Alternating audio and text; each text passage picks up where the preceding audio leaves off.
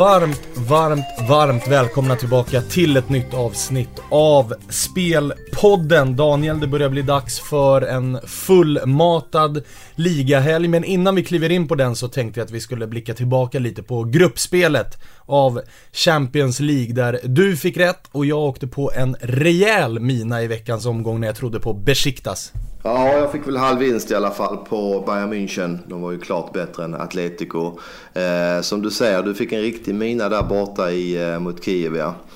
Såg du matchen? Jag trodde ju på... Ja, jag såg matchen. Det var ju en tveksam dömd straff och ett tidigt rött kort på Besiktas, men de var ju rejält överkörda. Jag tycker ändå att 19 raka utan förlust, viktigaste matchen för säsongen, en vinst hade gett slutspel i Champions League. Då får man inte bjuda på en sån här insats. Nej, det var väl vid ställningen 1-0. Vi hade en frilägesutvisning och straff, om jag inte minns fel, va?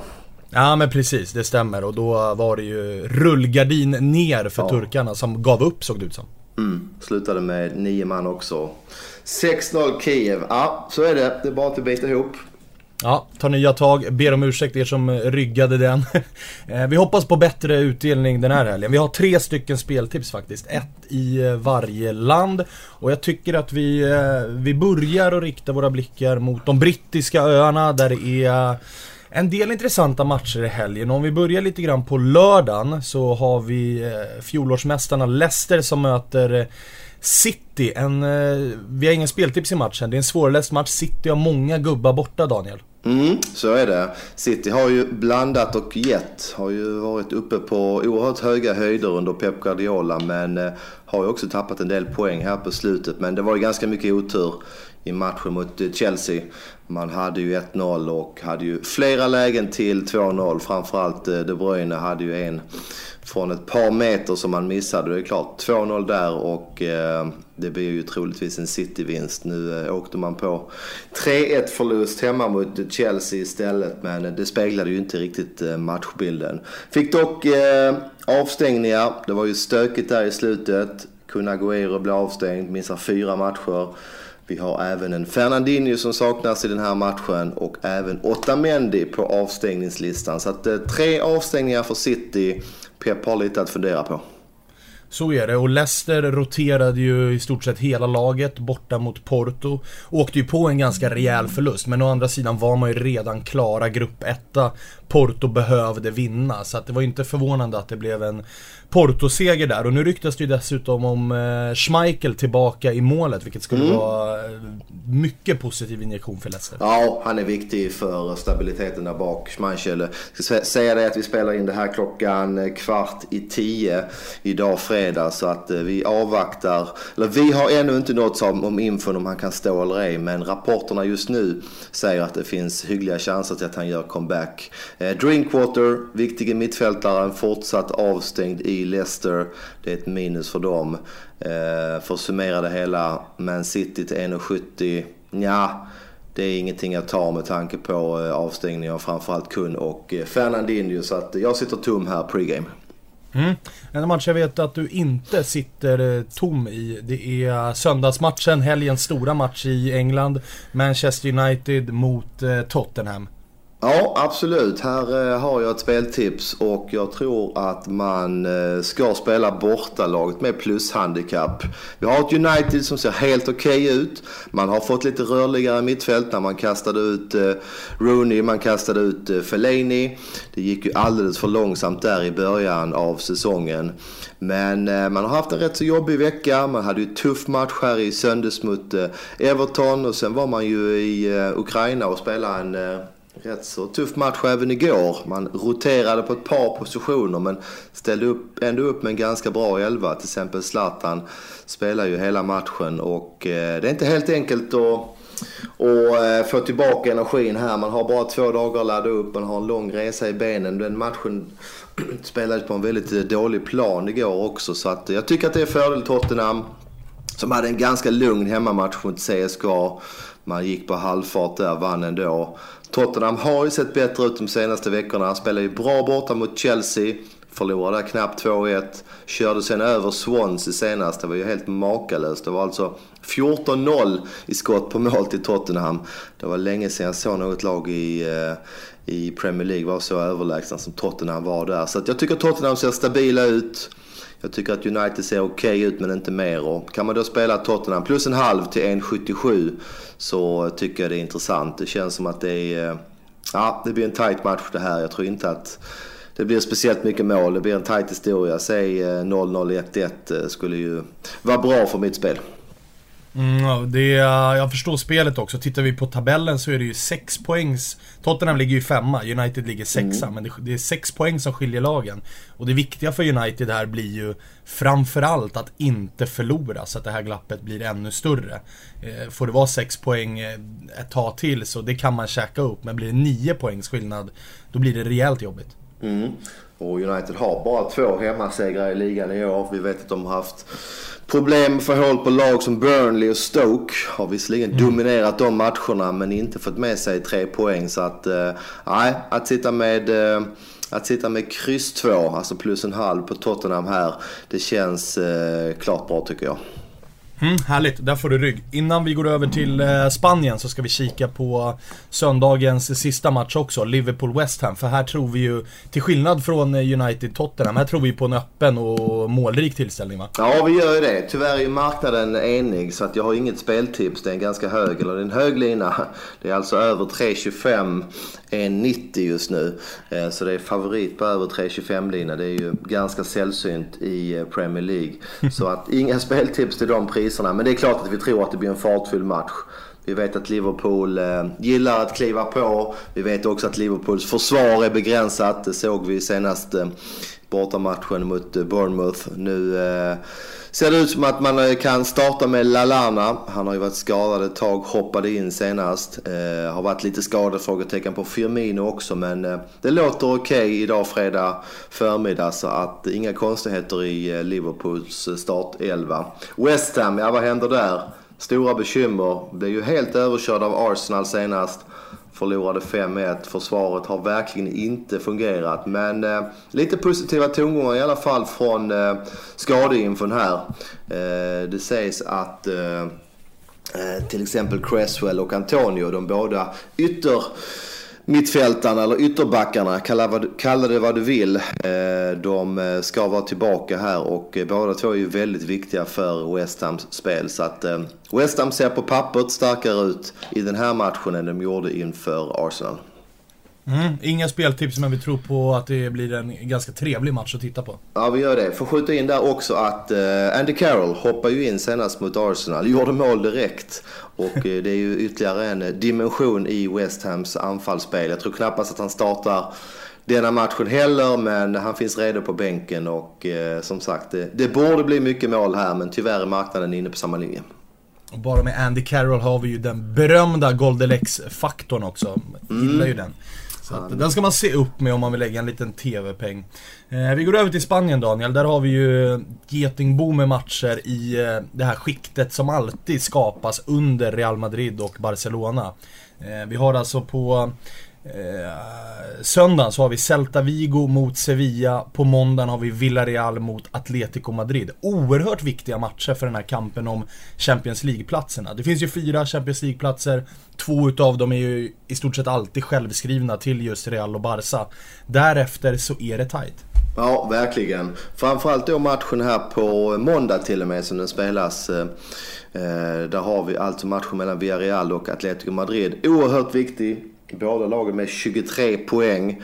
Vi vet att Villarreal kunde få tillbaka sin mittfältstalisman Bruno igår i Europa League. Man vann 2-1 hemma där.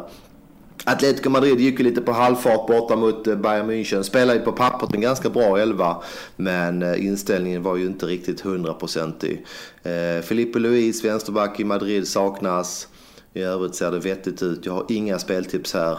Atletico Madrid till runt 1,95 just nu. Känns väl korrekt. Jag tycker att de är ett bättre lag än Villarreal, men det är inget jag spelar. Villarreal på hemmaplan är starka. De har faktiskt 5-1-1 på hemmaplan i år och nej, inga speltips där. Det är en svår match.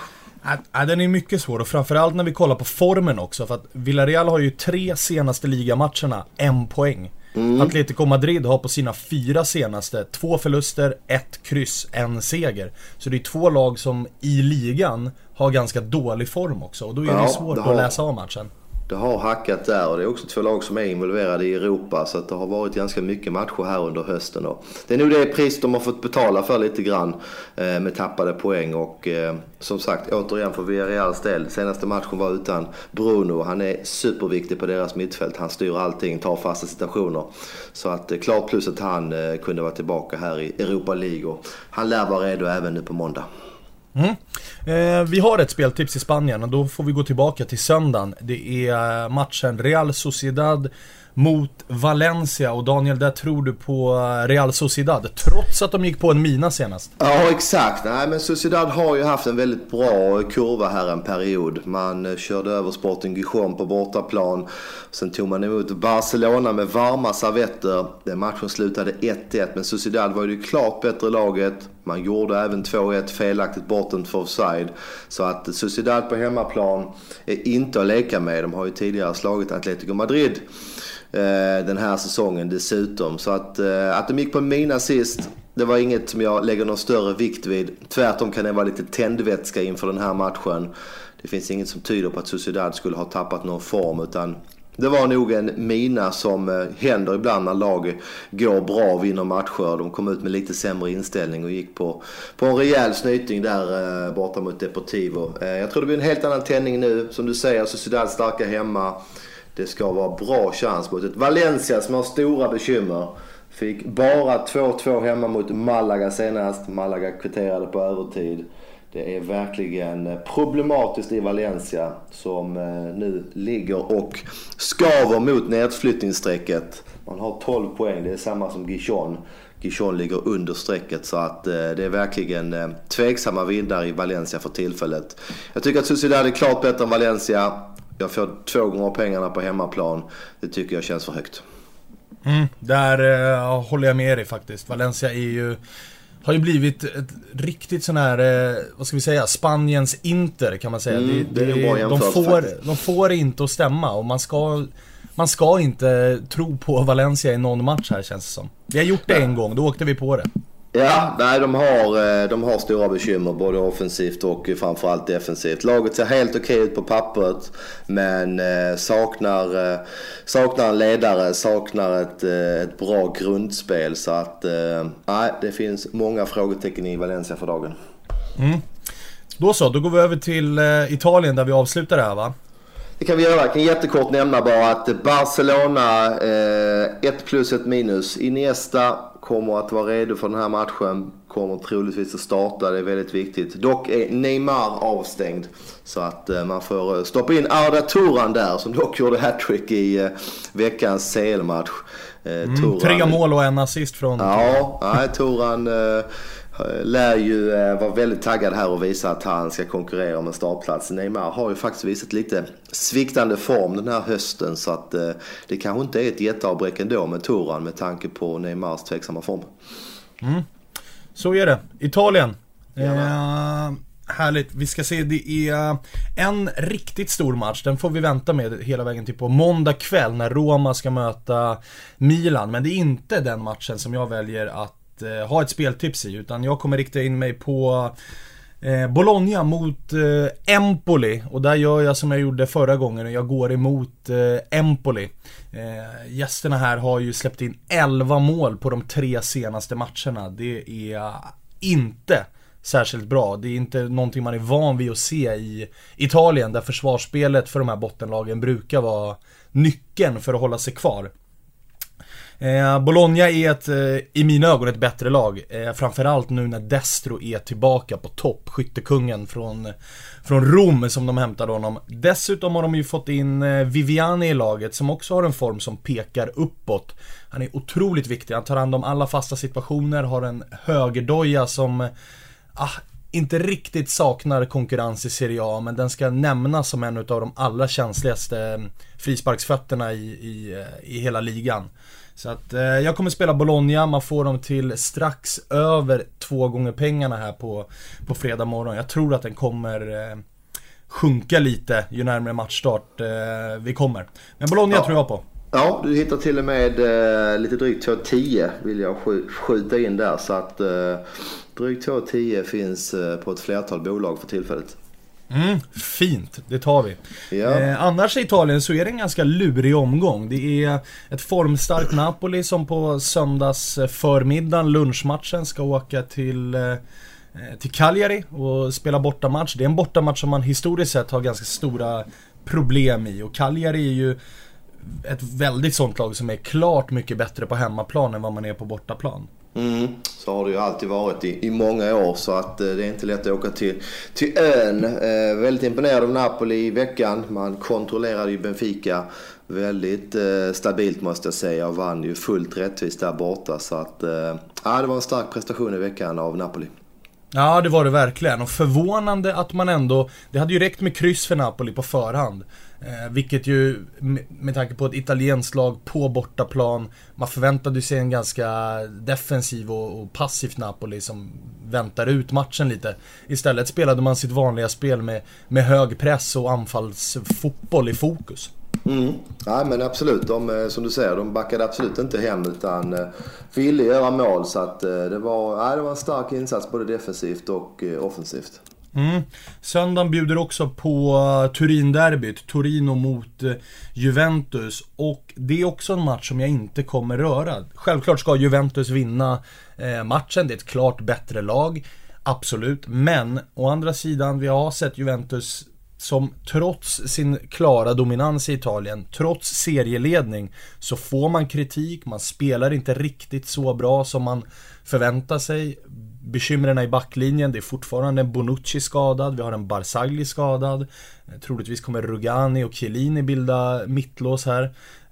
Dybala tillbaka men inte i form.